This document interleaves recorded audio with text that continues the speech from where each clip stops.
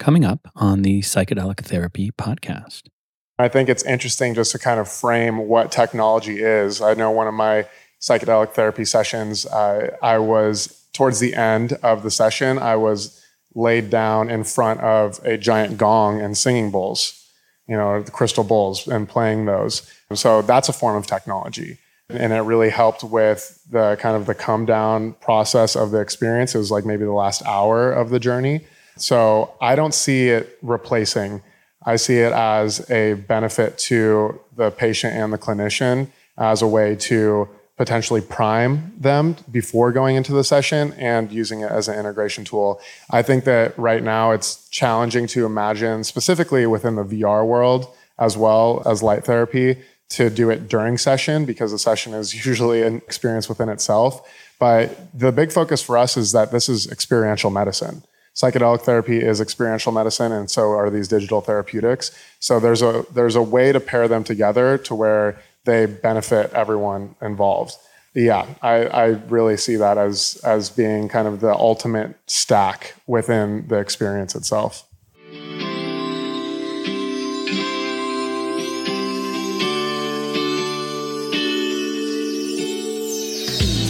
Welcome to the Psychedelic Therapy podcast, a weekly conversation series with leaders in psychedelic culture, designed for therapists, healers, retreat leaders, and passionate enthusiasts. Presented by Maya and hosted by me, Eamon Armstrong.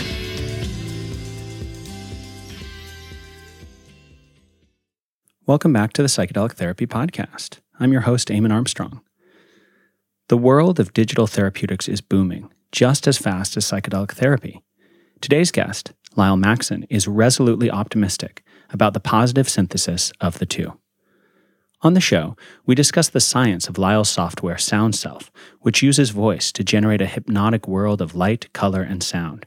We review his business partner, Robin Arnott's Technodelic Manifesto, and ask the important question, will technology replace therapists? We also cover data sovereignty, metric tracking, and finally, the future of psychedelic medicine and digital therapeutics. With a start in immersive environments at festivals, Lyle Maxson is a pioneer of transformative entertainment. He is Chief Strategy Officer of Entheo Digital, a digital therapeutics company pursuing FDA clearance and the creation of a wellness technology marketplace at the intersection of psychedelic therapy and experiential medicine. He is also the co-founder of Andromeda Entertainment, a VR publisher bringing to market games for good, and Genius X, a VR education platform. And now, here's Lyle.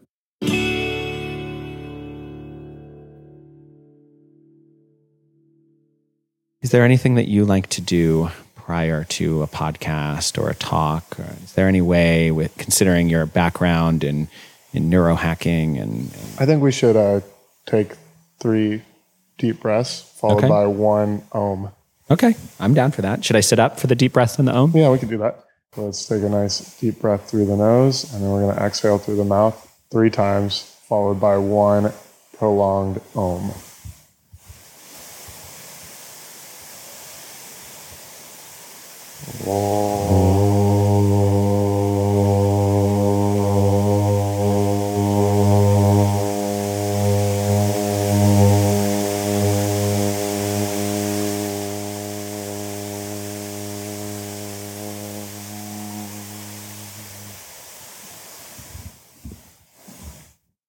So Lyle, why did we just do that?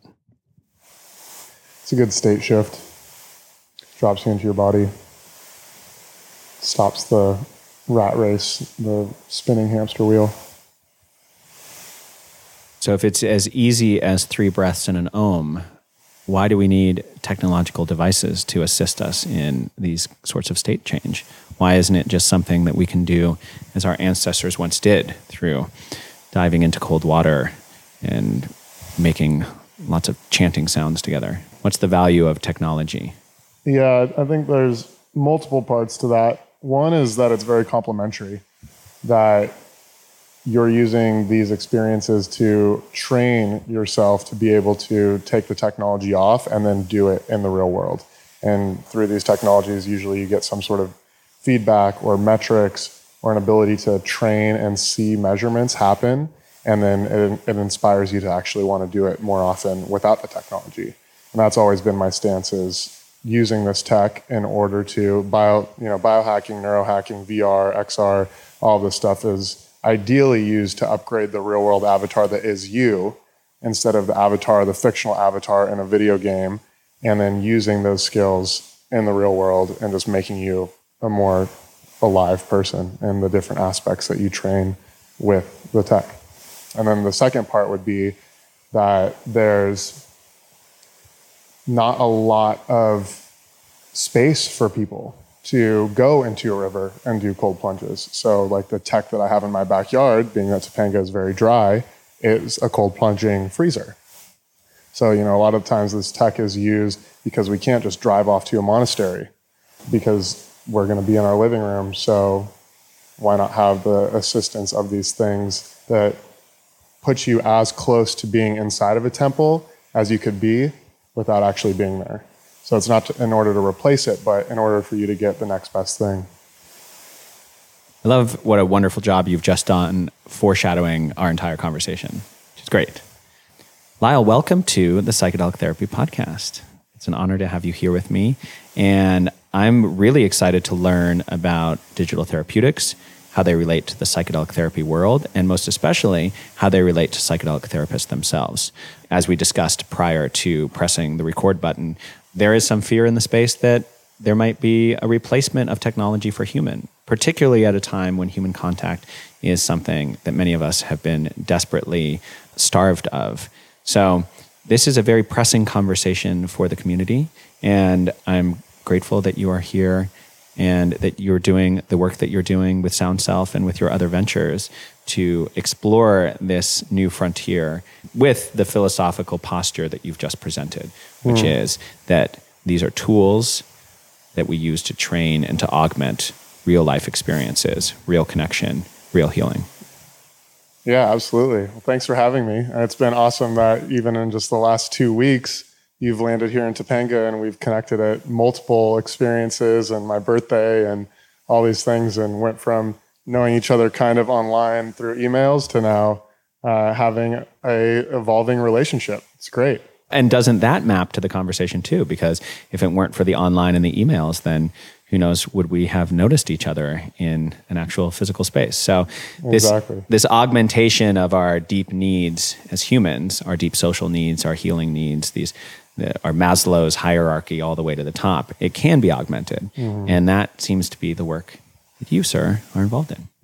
Yeah, absolutely. It's all about how to better our relationship with technology and how we could lean away from the escapism and the addiction prompts and the cortisol spikes that technology has been producing over the years to a more integrated experience where you're actually working on yourself, and it's more around self-improvement and integration than escapism. Well, let's start with something that's often considered escapism: festival culture. You and I both got our psychedelic chops in the space of transformational experiences and events. And it does seem like there's a really common through line, whether it's the Zendo project, doing trip sitting at Burning Man and elsewhere, or in your case, creating experiences at festivals, then evolving those experiences into actual healing containers. So can you tell me a little bit about how your work in festival culture evolved into what you're doing now? Yeah, absolutely. So it started honestly when I was 18, 19 and wanted to be paid to party. I was always very much entrepreneurial mindset and looking at the things that I enjoyed doing. And at that time it was going out and being with friends. And I was really looking at festival culture, primarily this company Relentless Beats that does a lot of big music festivals in Arizona, where I'm from. And looking at, okay, so if I bring all my friends to these events, then they're going to pay me for it, and I get to give my friends discounts on these events. So it started as this promotional experience. It didn't last long at all because I did not like selling experiences to friends. I liked creating them. Right as I was starting to get out of college, I approached Relentless Beats, and with the business partner at the time, asked if we could basically start to operate this creation experience in their festival, because like most mainstream festivals, it was just a stage or two, headlining DJs, and a bar and concessions. So I was really inspired by the lightning in the bottles of the world and saw that there was this huge need to bring transformational culture to the mainstream, that most transformational events were preaching to the choir. And that when I showed up to my very first one, which was LIB, I think it was like 2013, I mean, I had straight broke down and started crying in the middle of the temple, feeling like I finally found my family. I had no idea that there were so many people like me that were these seekers and were so, enthralled by this movement and would rather be at a temple in the middle of an event than next to a stage. So I approached Relentless Beats and they said, that's all sounds great, but we don't have any money to pay you. Myself and my business partner at the time went back to my apartment and started thinking, like, how could we pay for ourselves to do this? And the big thing that came up was sponsorships. Then we started looking at, okay, who's sponsoring events? It's Pepsi, it's Red Bull, it's Sugar Water that has an infinite budget, and they don't produce anything cool at events typically, unless it's like a Coachella. They usually just provide bar infrastructure. So then it was like the big thought process that came to me was, how do I bring conscious companies into events and do it in a sustainable way that supports the company showing up there, the attendees, and the festival producer. So I started bringing in companies like True Rest, which is the largest float spa company. They would curate oxygen bars and massage tables, and I'd start to bring in these companies, and eventually that grew to where there was no need for sponsorship anymore, that the activation itself was so engaging and so different and created such a positive experience for the fans that festival producers started paying me budget to then start creating activations at the event. So it evolved from a very salesy sponsorship experience to then all of a sudden being this creative experience engine. I'm picking up a passion for mental wellness. You're talking about these sugary drinks that aren't providing anything, and you wanted to bring a consciousness, you wanted to bring oxygen bars, you wanted to bring massage. And these are sort of general kind of wellness tools, and I see that continuing through your work. Do you personally have a connection to mental health and working in the mental health space in your own life? Absolutely. It's so funny because I just started doing EMDR therapy, and one of the big onboarding process in that is doing your trauma history, which I found fascinating and just amazing within itself. Even though you're not with a therapist, you're actually at home writing from birth to present day, everything that has made a traumatic impact in your life. But one of the big things that they ask is, what do you do for your mental health? And I could just see my therapist's eyes just light up when I got like halfway through the protocols of the things that I do. And she's like, wow, you are so ready for this type of therapy. So yeah, I mean, I've been very involved for a very long time. I started meditating and doing lucid dream work actually when I was probably around 17. I got really into lucid dreaming. That was my gateway in. The ability to manipulate your dreams and to contact your higher self or these, parts of your subconscious that led to spiritual growth in a lot of ways was very much the gateway for me. And now, I mean, it's, a barrel sauna and a cold plunge in my backyard. I have an entire separate house as a part of the farmhouse experience that I live in now. That was formerly a music studio that I converted into a biohacking dojo that has infrared lights and vibrating beds and VR therapy and chi machines and Pandora light therapy, which is an incredible device. It's become a very big part of my life and just has progressively, gotten more involved over the years. So that sounds like a lot of stuff to do, which is great for a hobbyist, certainly. Yeah. How do you gauge what kind of tools are helpful in your own experience of wellness? And what I'm getting at here is when we're looking at a broad category of what we might call digital therapeutics and auxiliary sort of practices to that, are there things that you work a certain way for you? Is there a sort of measurement-based system around what you choose to do for your own healing and growth? Yeah, so there is some structure to it. I do use things like the Aura Ring to see how these technologies are impacting things like my HRV, my sleep cycles. And then the more flow-based experience of that is just how emotionally I feel. And typically, Yes, I do experiment with a lot of things, but I actually enjoy combining a lot of these technologies together. So having vibrational therapy mixed with light therapy. And yeah, it's really about how do I have this not be such a part of my life to where it takes 3 or 4 hours a day, but it's a 20-minute drop in or a 30-minute drop in each day that fully, recalibrates me to take on all of the amazing work. You mentioned EMDR, and this is a technique of cross-cranial stimulation through eye movement. So you're tracking a wand, and that's proven to be, or I believe proven, but certainly theorized to be efficacious in helping you integrate trauma. Are there any other experiences that you have explored in terms of biohacking that have been part of a more sort of formal therapeutic setting? Yeah, the product that we have out now, SoundSelf, is very much focused on that. My other VR company, there's 3 of them now, but it's because the new digital therapeutics company called Entheo was a spinoff of the VR publishing company Andromeda. So within Andromeda, we have a variety of therapeutic software, 2 of which are published now, and we have another 4 coming into the pipeline. So one of which is called Regicept, which is a very interesting piece of software that's actually around chronic pain management. So you're actually putting on a VR headset, you're going into the anatomy of your body, and you're finding your pain receptors. So it's basically a combination of Western medicine meets shamanic visualization. And so you're going in, you're using the head tracking of the headset to shoot away your pain receptors. So it's this gamified experience that when you go in, it's actually reducing pain through just the very strong placebo effect of having autonomy over your body's pain receptors. So it's not actually shooting anything into you. You are visualizing that these specific pain receptors related to your chronic pain are being annihilated or healed. I mean, are you shooting them like you kill them, or are they like healed in a certain way? What's the actual experience? Yeah, they actually do like explode, like pop. They're basically like these neurons that are firing, and you're using the head tracking. I wouldn't say, it doesn't feel like an arcade game or anything. It feels much more holistic than that. But yeah, there's definitely like you're turning these things off type of experience.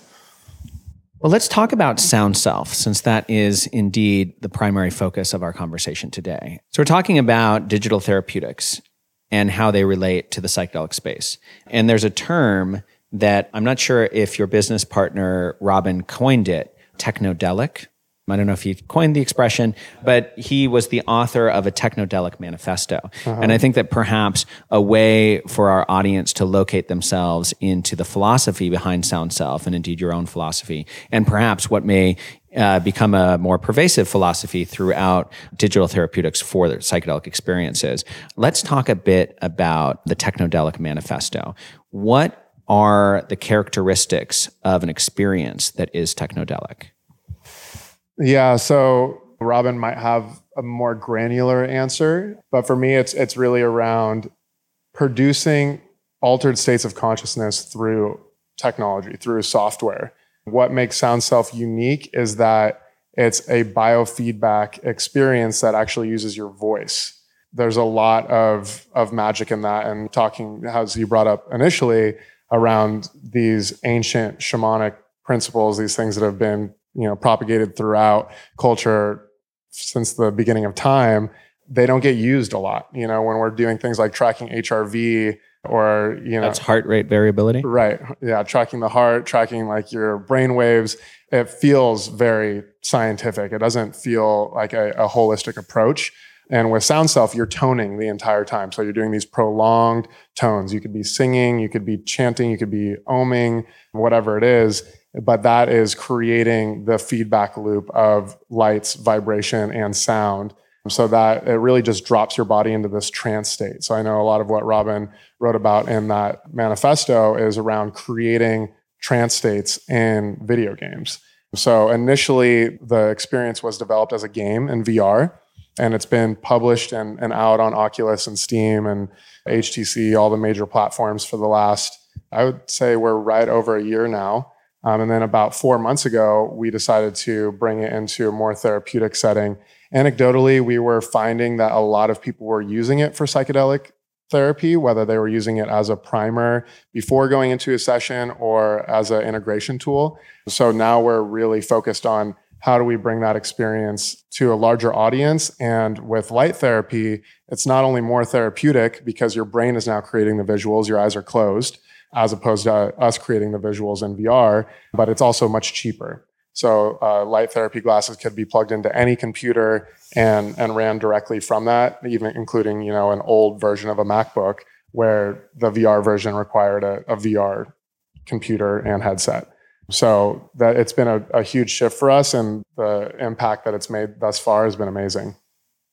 So for SoundSelf, you can do it in a VR headset. You can also do it on a desktop computer, but it's preferred to have the lights off, no distractions, so you can really zone into it. Are you using any biosensors or anything, or is it just the mic on the computers picking up the voice and then creating a kind of visual journey that responds to it? Is that the case? Correct. And that's what's so great is that, especially with VR, there's some companies that have been implementing biofeedback, but it requires more hardware. You have to buy HRV band or a giant attachment. That's an EEG reader that goes on the headset.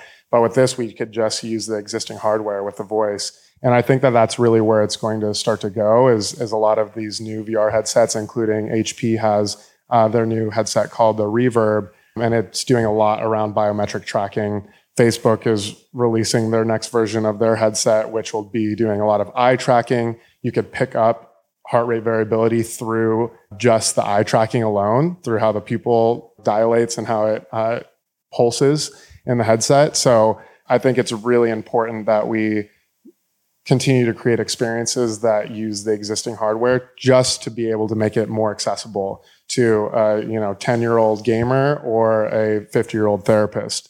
Yeah, that's a big focus for us. So I'd like you to speak to me like a layman because I very much am one. So you said that you noticed that people were using SoundSelf as a preparation or perhaps an integration or maybe even during a psychedelic experience. And what you've alluded to, and I'm not sure if you expressed this directly, but it certainly is implied in this being a project for psychedelic therapy, is that this particular process of experiencing this tonal reflection back into visualization actually has an impact on the body and on the potential for healing. Can you break down for me in the simplest terms possible what scientifically or biologically rather is actually happening when someone uses this software, particularly in the context of psychedelic healing? Yeah, absolutely. So we've done a few pilot studies, and a big thing that we're excited about with the spinoff company is we just hired a chief science officer who actually has a PhD in digital therapeutics. So this is going to... This was the guy with the first ever PhD in digital therapeutics, correct? I believe he is. I'm not sure. I haven't heard of anyone else. I mean, he just graduated, he just got his doctorate. So it's very, very new. So the pilot studies have shown that it's basically creating the same brainwave states as a full dose of psilocybin. And what are those? So that means that there's the default mode network shutting off, which is basically responsible for your small self, your ego. And then there's a high increase in gamma and theta brainwave states. That's basically looking at brain scans comparatively of a full dose of psilocybin versus SoundSelf. We were shocked to see how close they are. Yeah. And have you heard anecdotal evidence of any kind of healing breakthroughs in the context of using this? Absolutely. Yeah, it's amazing. Primarily, we're really focused on the integration piece. I think that's missing in a lot of the new digital therapeutic tools that are coming out. I myself have gone through a few different psychedelic therapy experiences, and I've felt like that was the thing that was lacking the most. Everyone that I've talked to, and I'm sure most of the audience agrees that the integration is the most important piece of this. And to go back to my journal or to get a huge email from my therapist when I'm done after maybe one or two phone calls after the session to like really digest everything that came up and to do the journal assignments feels more like homework. And I'm not very motivated to do that. So what SoundSelf has been doing is basically bringing back those altered states of consciousness that you experience during a psychedelic trip. From a couple days out or even a couple months out, you could do this experience and all of a sudden have the same types of epiphanies and the experience that you may not have remembered or has drifted away into your subconscious come right back to the forefront to allow a deeper integration. So we've heard one of the stories that myself and my business partner, Robin, love was this mom had told us that her daughter used the experience once. She had never done psychedelics. She used the experience. She went into the bathroom and she came back out and she's like, Mom, I don't think that I'm fat anymore. So, it's this full range. Some people go right to their journals. Some people have this full perspective switch. It's very interesting. And it's actually great too that you could go onto Steam or the Oculus store, and like the big part of the gaming platforms is all the reviews. So you can actually see a lot of reviews of people having these very interesting experiences.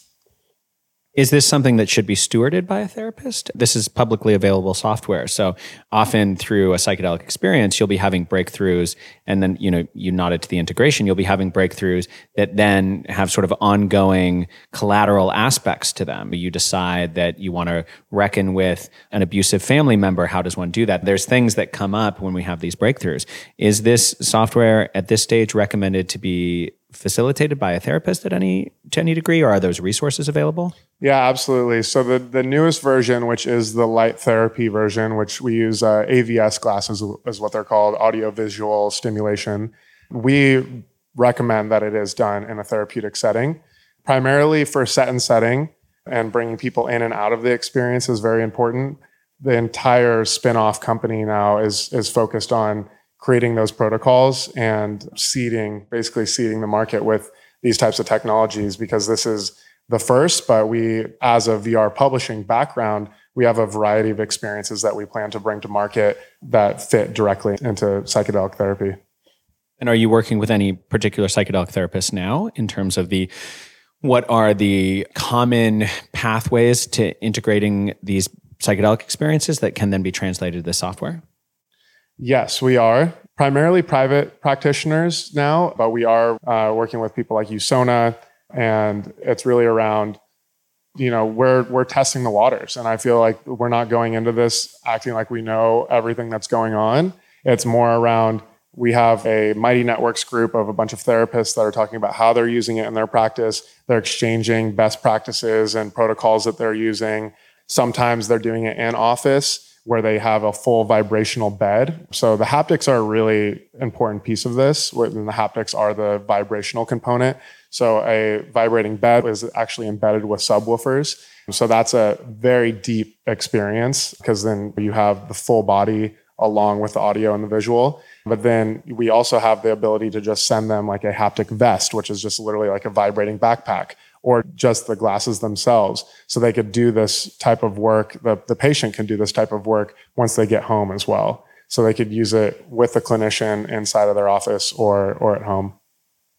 So at the very beginning of the conversation, we touched on this concern within the psychedelic therapy community that certain technological tools would be used to replace psychedelic therapists. Now, this is most notably mentioned in the cautionary tale, We Will Call It Paula, which I'm sure, being in the community, you've read. Mm-hmm. Can you speak a little bit to the issue around technology potentially replacing therapists? Do we need human contact at all to heal? Yeah, absolutely. I am a strong proponent of that. And I think it's interesting just to kind of frame what technology is. I know one of my psychedelic therapy sessions, I was towards the end of the session, I was laid down in front of a giant gong and singing bowls, the crystal bowls, and playing those. So that's a form of technology. And it really helped with the kind of the come down process of the experience. It was like maybe the last hour of the journey. So I don't see it replacing. I see it as a benefit to the patient and the clinician, as a way to potentially prime them before going into the session and using it as an integration tool. I think that right now it's challenging to imagine, specifically within the VR world as well as light therapy, to do it during session, because the session is usually an experience within itself. But the big focus for us is that this is experiential medicine. Psychedelic therapy is experiential medicine, and so are these digital therapeutics. So there's a way to pair them together to where they benefit everyone involved. Yeah, I really see that as being the ultimate stack within the experience itself. There's an aspect to this that has to do with accessibility. I mean, for one thing, psychedelics are broadly not legal. Ketamine is legal as an off-brand prescription for treatment-resistant depression. We have MDMA in phase 3 of clinical trials. These psychedelic medicines are not widely accessible. Then there's also the protocols, $30,000 for the MAPS protocol for MDMA. These are very expensive medicines. Do you see something like SoundSelf and similar digital therapeutics being able to bridge that gap in terms of accessibility while at the same time allowing people to have real in-person experiences with therapists and not taking that part over? I think that that's huge. The legalization, being able to use this technology very easily, just downloading it on your computer. But there is also there's a way for this technology to really open people's minds to what's possible. I forgot what the actual statistic was, but there's a large amount of people with treatment-resistant psychiatric disorders that are terrified to do psychedelics and have never done them before. So there's this huge barrier to entry. I think it's very interesting that something like SoundSelf is uniquely positioned to bring people into that type of experience. And then for the clinician to possibly even be sitting with them and seeing how they're reacting to a full body biofeedback, light, sound, vibration experience and say maybe how to properly dose them or if they're ready to go into this journey. But like certainly they would feel more comfortable going into it after having a dose of what it could be like and having an off button to turn off at any moment. You spoke earlier in the conversation about how you were surprised to see the same brain states as psychedelics, the decreased activity in the default mode network, the gamma theta waves. Have you explored or do you plan to explore research around the experience of entering non-ordinary states generally without the use of psychedelics? Have you looked into research for this kind of software, or do you plan to? Yeah, we definitely plan to with Sandeep, who we're so excited to be bringing onto our team. Primarily right now, it is very focused on psychedelic therapy. I think that the technology and the focus on mental health related wellness technologies growing at almost the same pace as the psychedelic industry isn't by coincidence. And that's something that we should really focus on. In the long term, we do see ourselves developing and publishing experiences that are focused on these types of brainwave states and benefits to the mental health without psychedelics as well. So you've been able to identify that there are certain brainwaves that are happening when someone is under the influence of this particular software. You've also had anecdotal evidence that people have had breakthrough experiences. Are you constantly testing the software in certain ways? How are you garnering evidence-backed adjustments to the work that you're doing? How do you track the software's efficacy? Yeah, it is. We have been doing pilot studies. We are going into much larger research studies over the next six to 8 months. And we are completely redeveloping the software specifically to focus on psychedelic therapy as well. So we're just finishing a raise, and a lot of those funds are going to be used to tailor this experience based off of what we hear from therapists, based off of what we hear from their clients as well. And yeah, it's a constantly evolving process. And I feel like the next version is going to be very interesting because there's a lot that actually could be gained from the voice. A lot of people aren't aware. I even heard during COVID that there was a specific app you could download on your phone, and by speaking into it, it could detect whether you have COVID or not. Wow. So literally just by your vocal intonation and all sorts of different metrics that you could actually pick up from the voice. You could tell a lot about somebody's health that way. So it's going to be very interesting when we embed the software with the ability to track that as we progress, and then actually use that as a way to determine the experience or create a protocol for the person using the software as they progress. So yeah, and then there is a lot around data sovereignty, and there's some really interesting groups like Interaction and the Muse team that are really focused on keeping biometric data sovereign. And I know that's a huge focus for us as well as we continue down the path. Yeah, can you speak just a little bit more about what data sovereignty is? I know it's important to Maya. It's important in this burgeoning space that data is not sort of Facebook-ized. Mm-hmm. I don't know what you call it. What does data sovereignty mean to you?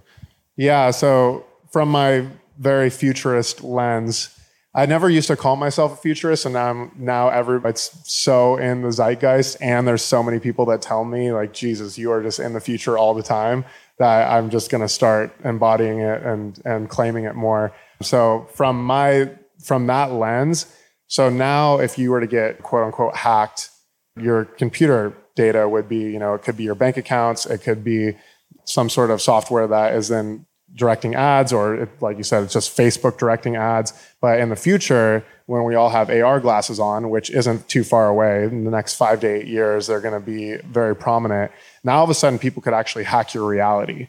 So they could hack into not only your biometric data and see what's going on with your health and how you're being impacted by the certain things that are coming across you visually.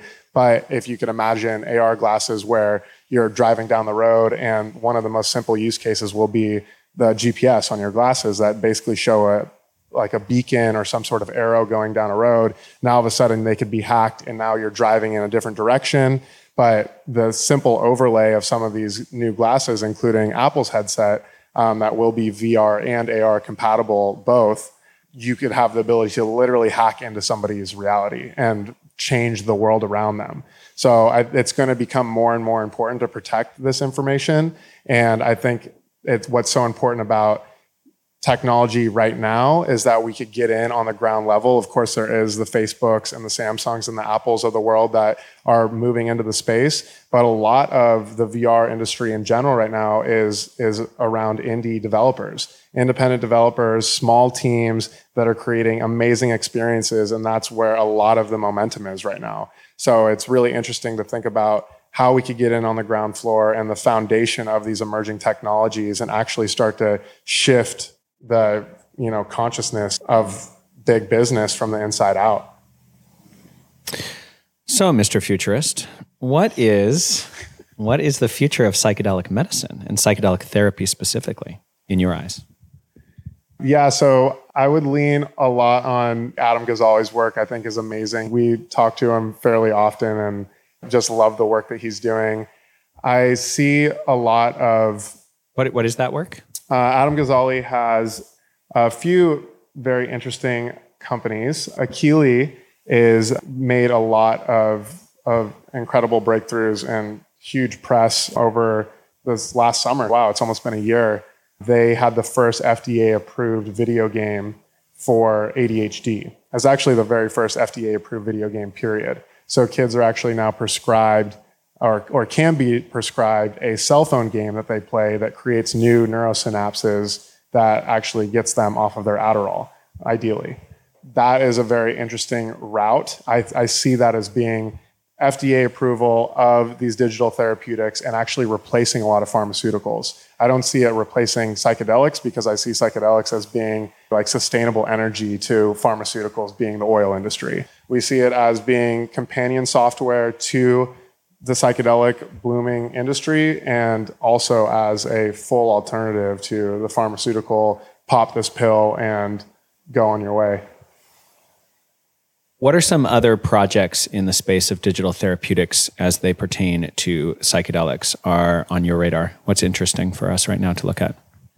Yeah, I really like the work that Android Jones. Microdose VR. So they have Microdose, and I don't think I signed an NDA with them, but they do have a new project that they actually showcased at Burning Man. So I guess it's relatively known information that they basically have created a passive version of Microdose, which is controlled by your HRV, by your heart rate. Oh, so instead of using a controller to sort of paint the landscape, your heart is doing it. Yeah, so it's like generating these fractal, beautiful mandalas through your heart rate, and you're dropping deep into a meditative state through the visuals that are produced by your own biometrics. It's quite profound. So there is a lot of it. For me, we've been coming at it, and I say we as in Andromeda and my partner Robin, we've been coming at it from a very much like a game developer perspective and very much bringing entertainment into the therapeutic space, where a lot of companies are doing it the opposite. They're huge teams of neuroscientists developing experiences and then layering on some sort of entertainment factor some sort of gamification or something that creates more replayability for the project, where we're doing the opposite. And those are the projects that we've been leaning on and looking at either acquiring or publishing is really focused on like the game elements first. Like this has to be entertaining in order for people to come back and actually want to use it. So yeah, I mean, there's a few like that. I brought up Regicept. That definitely has a strong gamified elements to it. There's another company called Seed Interactive. They're based out of Canada and Toronto. And they've been developing something called Cymatic, which is essentially it's a tool to create your own biofeedback experience in VR.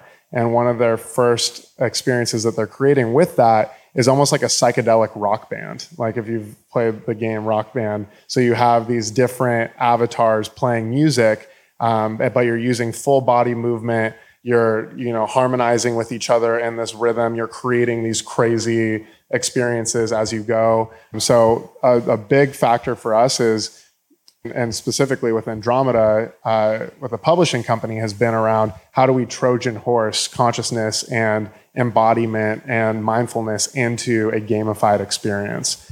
So now approaching it from the digital therapeutics landscape, we still have that as a very core part of our mission. And now it's just about validating that through science and making it replicatable and going through the process that allows for FDA trials and allows for a very consistent experience for the end user. Can you imagine any unforeseen side effects of technologies such as these? So how can you imagine them if they are unforeseen? But I imagine that you, Mr. Futurist, which maybe that's what I'll call the podcast, Mr. Futurist. Perfect. I can imagine that you've got your eye on where there might be some issues. For example, television seemed like the best thing in the world, and then we spent all our time in front of it and got depressed. Social media is a perfect example of a similar trend. What sort of unforeseen side effects have you been investigating in terms of SoundSelf and also digital therapeutics generally?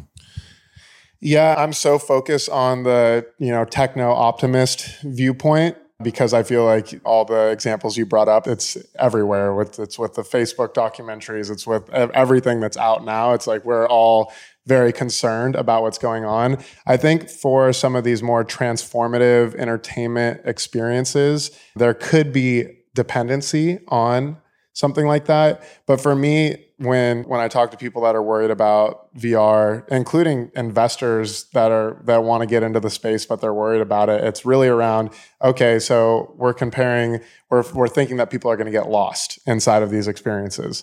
But we already know people are very lost inside of the current experiences we have. So if you imagine just grabbing your iPhone and bringing it closer to your face, that's literally all VR is doing. It's just bringing it closer to your face. But instead of it being a passive experience, like sitting down and going through Netflix, it's a very active, embodied experience. So that's what is very exciting to me, is now we're the character, now we're the hero inside of the journey, as opposed to watching the journey unfold.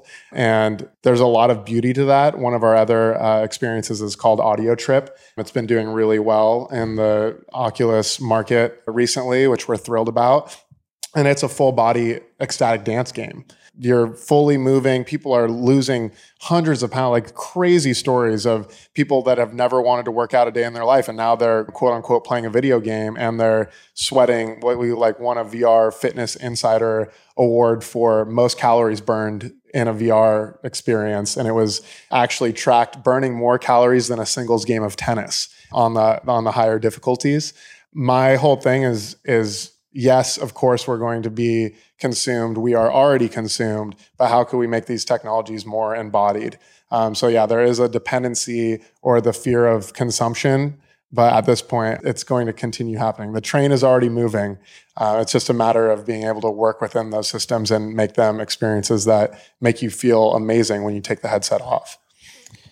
Let's zoom out and from your whole career, from building transformational experiences at events through to the work that you're doing now, what have you learned that you might impart as nuggets of wisdom for psychedelic therapists? As you know, many of the people listening to this podcast are themselves therapists or aspire to be so, or perhaps enthusiasts of the space.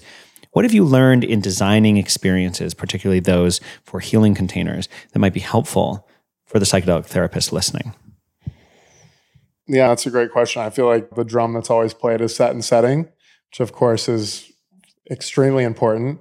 Overall, for me personally, my personal philosophy, it comes down to who you're working with, the partnerships, not working in a silo, where I'm very focused on who we could collaborate with and how to build out an entire ecosystem to support these experiences from beginning to end.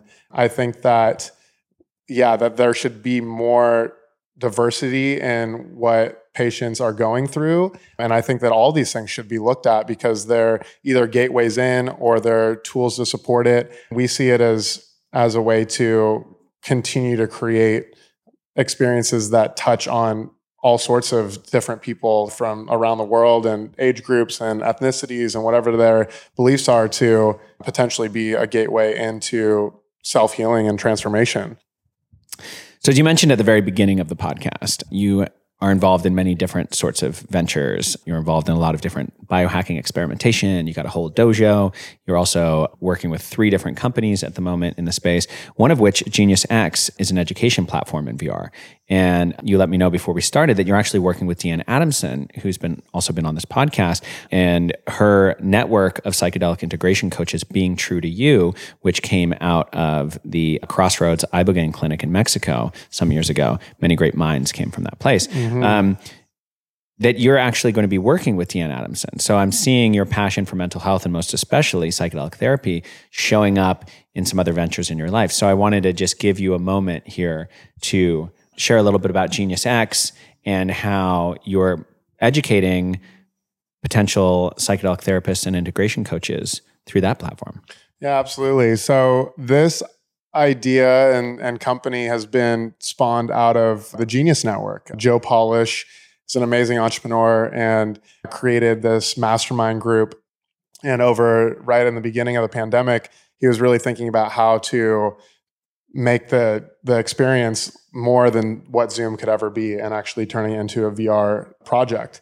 So I got brought on to consider those possibilities, and it became very clear very quickly that this wasn't just a project for a mastermind group, that this is a all-encompassing education platform that basically creates Hogwarts inside of VR. So what you can imagine as a magical school used for the next level of e-learning coaches and anyone that coaches online to bring their experience into, again, away from the asynchronous passive content absorption that is what a 2D screen could provide, into a full-bodied, community-based virtual world that has endless possibilities. So we've been building it. We're deep into development. We're planning on releasing at the beginning of next year, 2022. And it's very much focused on bringing forward heart-centered entrepreneurs that are making a meaningful impact and taking their experience to the next level. So Deanne's a perfect example. Essentially, you would go into this experience. Now, all of a sudden, you're a full-body avatar that looks very similar to what you look like in person. Just imagine kind of like the Pixar version of yourself. And now you're in a giant open play space. We've been very much focused on creating bioarchitecture, so like sacred geometry buildings and big expansive open parks and forests that you walk through. And now you're in these virtual meeting spaces where a coach could go in and not actually be an avatar, but be a full-bodied volumetric, which is like a hologram version of themselves teaching.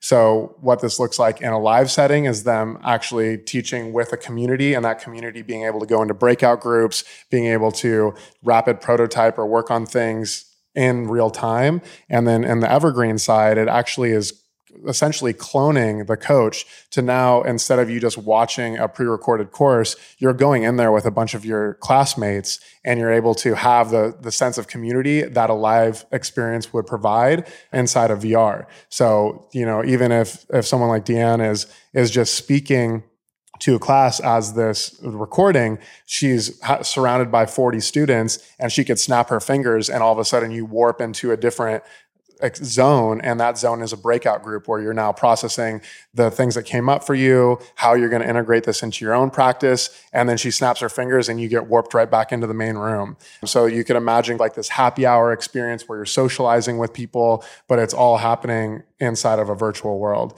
And finally, the technology is there to do it. The only current experiences that are out there right now are very much around recreating a digital office space and using whiteboards, which I think has its place, but there's this huge need for education platform to be what VR is supposed to be. It's supposed to be fun and engaging and using your full body and inspiring a sense of wonder and play as you go through the learning process. Very much a hero's journey type of story that we're creating from start to finish as a student, or what we call a scholar, goes through different courses that they sign up for. Now, I imagine that this could be incredibly helpful for a psychedelic therapist because you could create in a virtual space an experience of crisis that a patient might have in a psychedelic therapy experience, so that when psychedelic therapists are learning how to triage certain medical emergencies that might occur, they could actually play that out in a virtual experience with the kind of intensity that one would need a series of highly paid actors to be able to garner that experience. So you could actually create that in a virtual space where they're responding in real time to something that was maybe recorded from an actor at a certain point, but feels very real, where the unexpected can really happen and they have to think on their feet. This could be an incredible part of training for psychedelic therapy. Absolutely. Yeah. And it's a completely unexplored space. I like to say that we have a team of Edward Snowdens. We have like these amazing savant developers.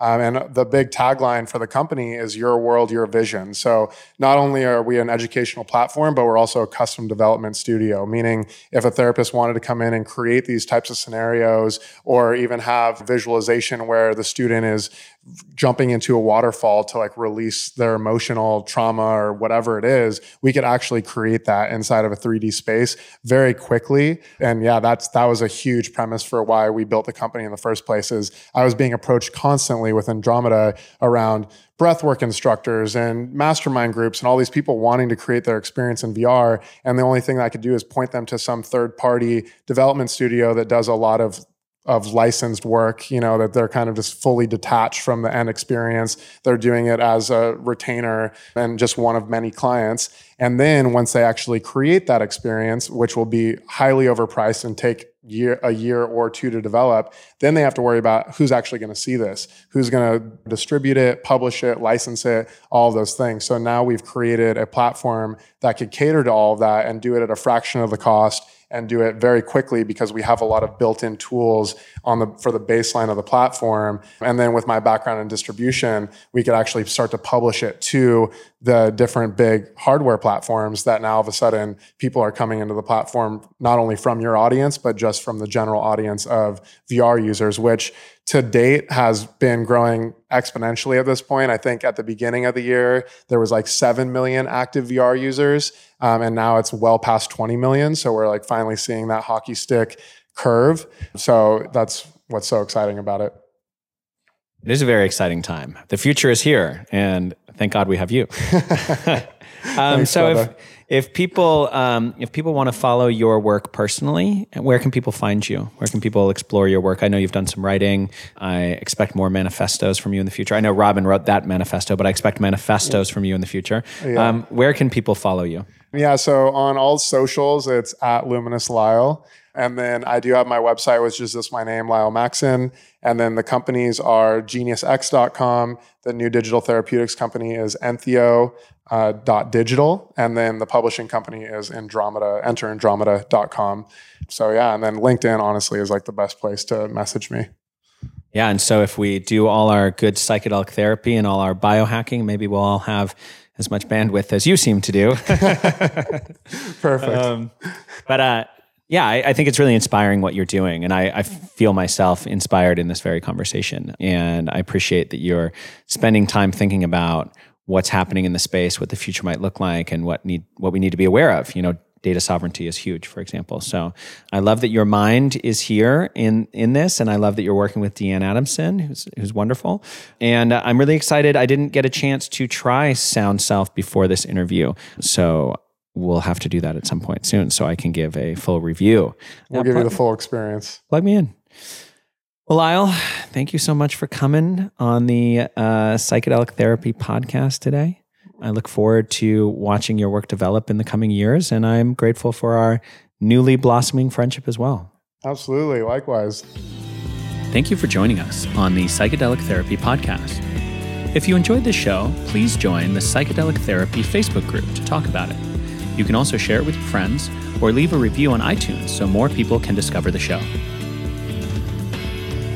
The Psychedelic Therapy podcast is presented by Maya, a platform designed to help psychedelic therapists manage and measure client journeys. You can head to mayahealth.com to learn more. The show is for informational purposes only and is not intended to provide mental health or medical advice. Thanks for listening.